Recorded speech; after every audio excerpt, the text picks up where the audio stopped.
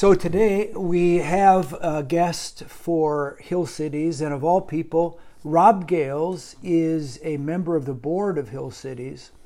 And as you know, we are seeking to get men's voices out and sharing their faith story. And so, Rob, thanks for joining us. Thanks for having me, Jeff. So why don't you go ahead and let us know your process of coming to faith in Christ and how that intersects with your business world as well. Okay, I'll do that. So what I'll do is I'll give you kind of a flyby. I've had a crazy story in a lot of different ways in my life, and feel free to stop me at any point here, but I'll just kind of dig in here. So I'll start with my career, and I'll actually go back to early 1980s. I began as a billing clerk for a local investment banking firm, and I ultimately ended up on the trading desk. In 1986, I was invited to be an original partner and the head of trading and on the operating committee of a startup investment bank. 12 years later, in 1998, we sold that to a larger firm. I was a director of trading there on the operating committee of the firm as well there. And then in 2000, I left to focus on my family. I'll give you a little bit more on that a little bit later here. 2000 2001, sort of freshly out of my investment banking career, I thought I could take on the world. I started a hedge fund, lit myself on fire. Then with that confidence, I bought a junior A hockey team, and I can't even skate. That was more fire. So 2001, just shortly after 9/11, I was recruited by an East Coast publicly traded investment bank to come in and do a turnaround. I did go in as a director of equity capital markets and on the management committee of that firm. A lot of challenges in that firm. We did accomplish a significant turnaround. I had a great team of people. Left in late 2003 after we had restored the firm to profitability. So that was a really good run, but there's certainly more of a story there as well. 2004, I joined the board of an organization here locally called Interfaith Outreach. It's an organization that works with families through churches to help them navigate barriers in their life and crises. And I did a stint as board chair and spent about 6 years in what I would say just a really wonderful journey, getting to help and see people be freed from so many challenges in life. In 2007, I got to experience what it was like to own some commercial real estate. Got crushed. At the same time, I got involved in one of the Ponzi schemes around here. Further crushed and pretty much got to my knees and let's just call it close to financial ruin. Along the way, I continued to do a fair amount of turnaround and growth consulting with my business partner, Tom, who's still my business partner today. 2010, I went in as a consultant to a public sector employee benefits firm. Ultimately became the CEO and chair, and over that 4-year period of time, it's probably the hardest I've ever worked. Very difficult concept to raise money for, and literally by the grace of God, we sold it to a strategic, and I do know that worked out well for the buyer, and that saved me from another bit of financial ruin, if you will. 2014, shortly after we sold the firm, I was able to spend some time with my mom, who lives in Duluth. She passed away in July of 2014, and I got to tell you, I don't regret any of the time that I spent with her. It was an amazing journey, but devastating nonetheless to me. And along the way, in that period of time, I just continued to do more consulting. In about the fourth quarter of 2015, I was approached by Mark Jordan, who's the founder and managing partner of Vercor. Vercor is a middle market investment bank, M&A boutique.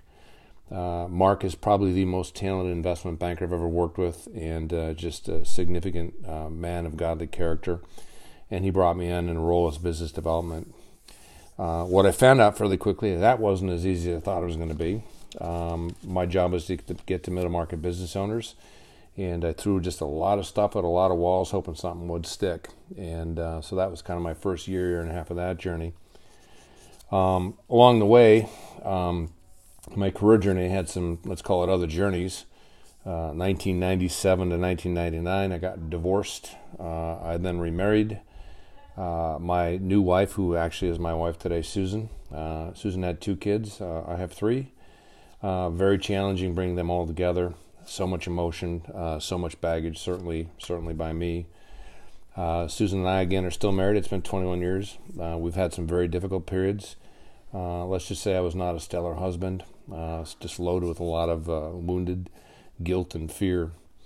We both met the Lord around the same time, 1998. I will admit again that she took it much more seriously than I did. Her journey with the Lord has been nothing short of amazing, and I lagged quite a bit.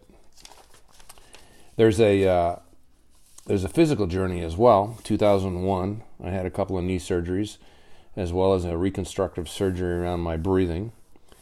2002, which is about halfway through my stint at the New York Investment Bank, I fell 20 feet backwards out of a deer stand. I broke my back in 3 places. And I just remember laying there looking up at the dark. My son, who was 15 years old, had watched me fall out of the stand. And I just laid there and said, Lord, what does this mean?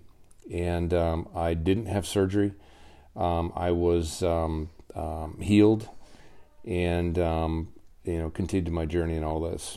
2007, I was diagnosed with late-stage Lyme disease. Prognosis was in 1 or 2 years I would most likely have an early onset Alzheimer, dementia, those kinds of things. Be in a wheelchair. There is no solution.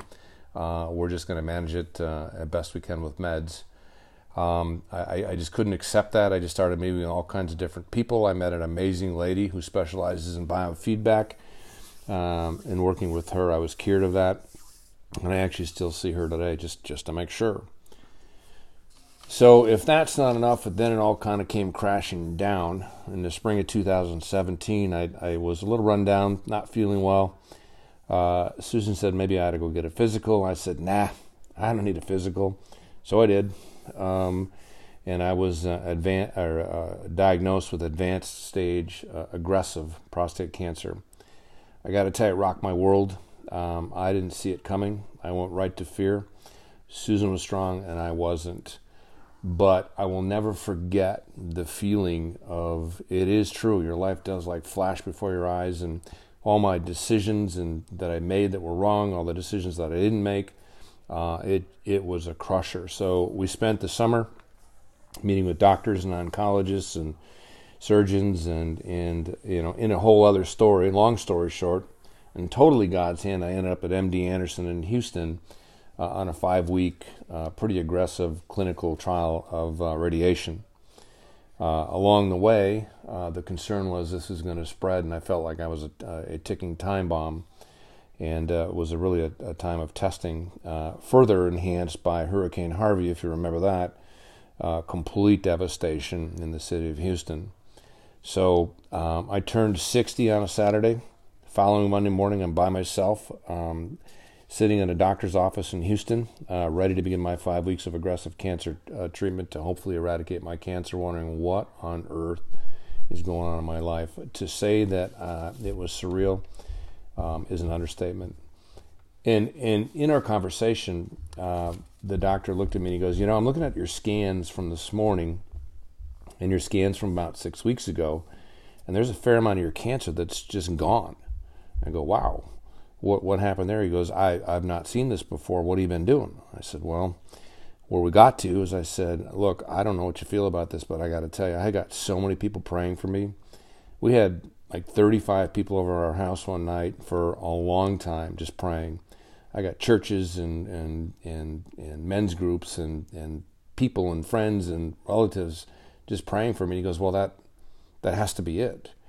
And so it was interesting. I had a bit of a ministry that went before me when I went in there. And so over the course of that next 5 weeks, I just basically got a lot of radiation treatment, went to my apartment and slept. I didn't work, pretty exhausted, and God was working on my heart because this was just something that I just couldn't even comprehend what was going on in my life. Walked out of there on November 3rd, 2017, cancer-free. And I got to tell you, I was wrecked, just wrecked by God's hand in my life. I still have tears when I think about how God responded to me.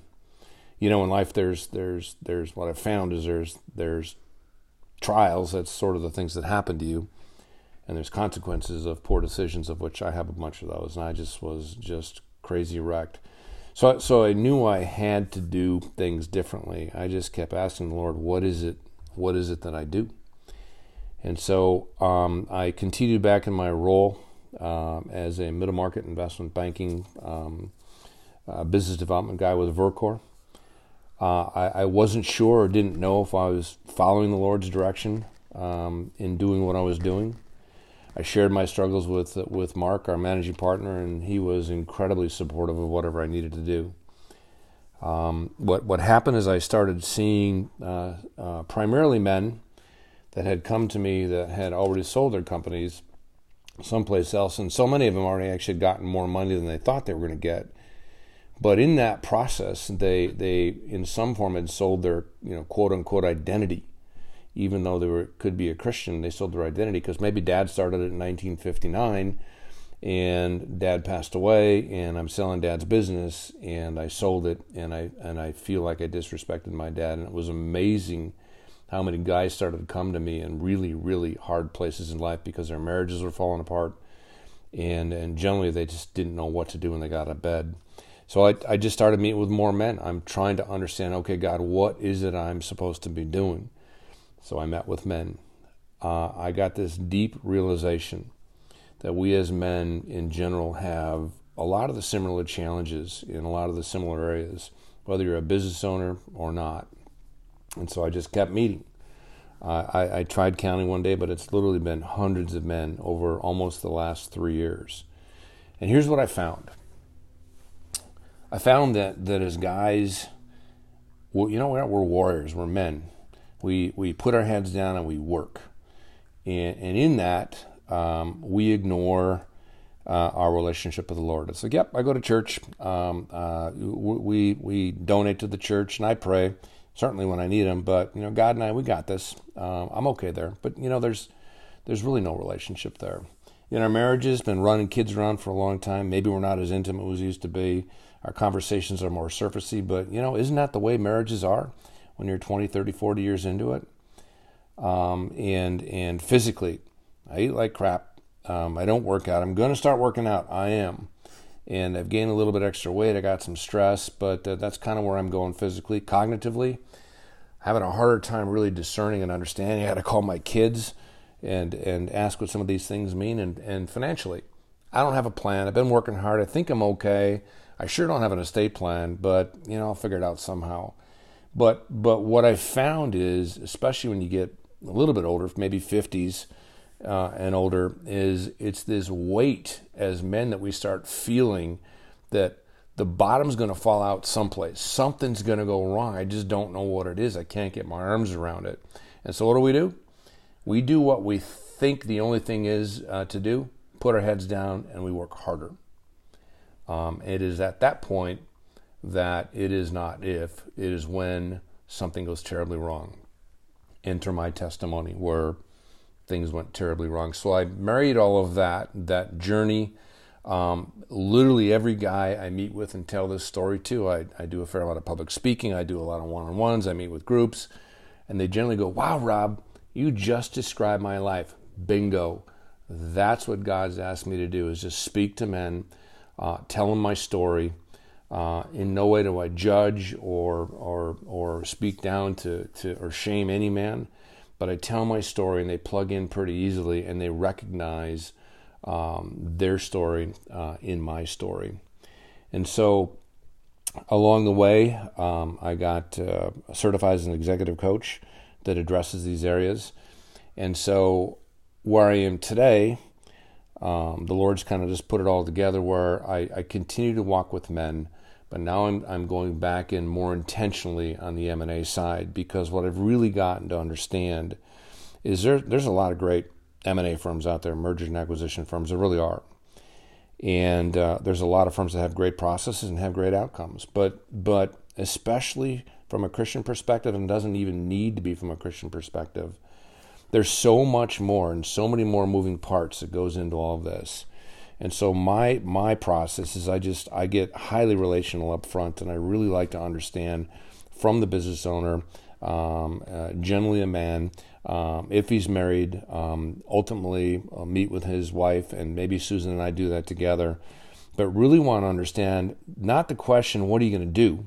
What are you going to do with your life? But what do you want your life to look like after the sale? From a Christian perspective, that's a kingdom perspective.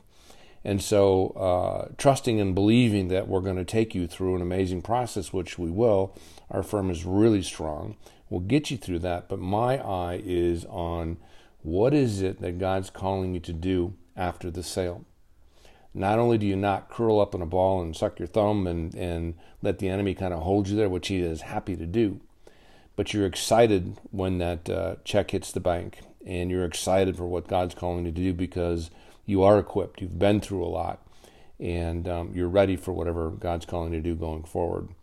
So that's kind of a flyby, Jeff. I'm sure I missed a bunch, and I'm sure the story changes every time I tell it, but that's kind of where I am today. So today we are actually, we live in Minnesota now. We have sold our house. We're moving to Denver for a variety of reasons. We have a couple kids there. We have a couple kids here in Minneapolis and one in Los Angeles. And we're embarking on just the next step in our journey. Rob, thanks for sharing. And as you were doing that, a few things jumped out at me. One was that you had to face fear, and you had to learn how to face the loss of identity in terms of, who am I, and how do I disassociate, and how do I build my identity apart from my work, okay? And it seems to me that that's how you develop depth as a man, but also your spiritual voice to be able to speak into these situations. Do you have any closing thoughts on that? Yeah, if I sit here, even kind of recounting some of this right now, sort of takes me back to I cannot believe some of the stuff that I did in my life. But if I allow the enemy in, and he sort of keeps track of, all my failures along the way, it's devastating. It's hard to get out of it. And so what I have sort of painfully gone through to get to this point is what I really recognize, that my life has been paid for. A heavy price has been paid for my life. I am not the Rob Gales that I used to be. And I've been bought with a price by the blood of Jesus Christ. And that is what I need to focus on. And so that Jeffy and I were talking earlier about Matthew 6:33, seek ye first the kingdom of God. It's really true. It is my focus is on the Lord, and I fall short in that quite a bit. But when we focus on the Lord first, and again, it's taken me a long time to get to this, to be the driving force in my life, because I've been on a journey. But when we get to this place, it doesn't mean our problems go away. It just means they don't own us. Mm-hmm. And so that's how I try to move forward. Well, again, thank you, Rob, for sharing. And you can find us on the web at hillcities.org. The purpose of Hill Cities is serving men to go deeper with God and each other to fulfill their destiny. And Rob, do you have a closing comment? Yeah, I've got one more thing. And so in the last 6 months that we've all been kind of tossed into this COVID challenge, I have spent a lot of time talking to men about different challenges. And what I found to be really interesting is that in this period of time, all of us, I know for me, for sure, and a lot of people, we have personality traits and characteristics that are, let's say, not that great, that have surfaced. So in other words, if you or I'm a CEO of a firm that's been successful and is driven by fear, and it's always worked and everybody knows it, that's one thing. But when that business, the bottom falls out of it in, let's say, COVID, that fear is exposed. And God wants to deal with that in our life because we're going to move forward. God's hand is on us still. He has not left us. He has not forsaken us. And we're all called to lead going forward. But the ones who are called to lead going forward are the ones who allowed the Lord to do the hard work in this time. And it's hard. It's so hard for so many right now. But when we do the hard work, we were so equipped to move forward. And the one verse that I use, and I'll land the plane here, both with believers and non-believers, is that God did not give us a spirit of fear. Now, if you can believe that and know that God did not give us a spirit of fear and remove the fear from the equation, but He gave us power and love and a sound mind, Let's use that sound mind. Let's use that renewed mind, and let's move forward. And that's kind of where I am right now, and excited for what our Lord's got. Those are good words, Rob. Thanks so much, and look forward to hearing more about how God's going to bless you and Susan as you go over there to Colorado.